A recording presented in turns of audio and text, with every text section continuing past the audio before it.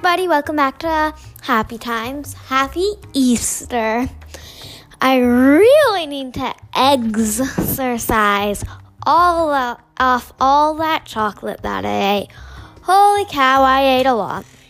My Easter basket is half empty right now. We had brunch with my cousin today.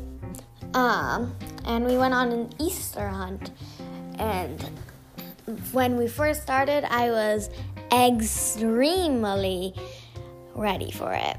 I was extremely excited because it only happens once a year. And hey, they're fun, you know?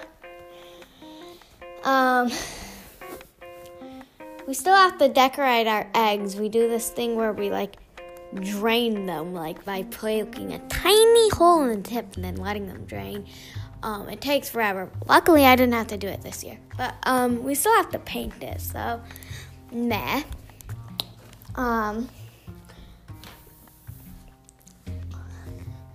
So yeah.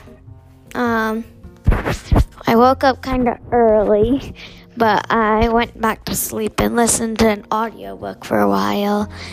And then we had brunch, so yeah. That's pretty much it.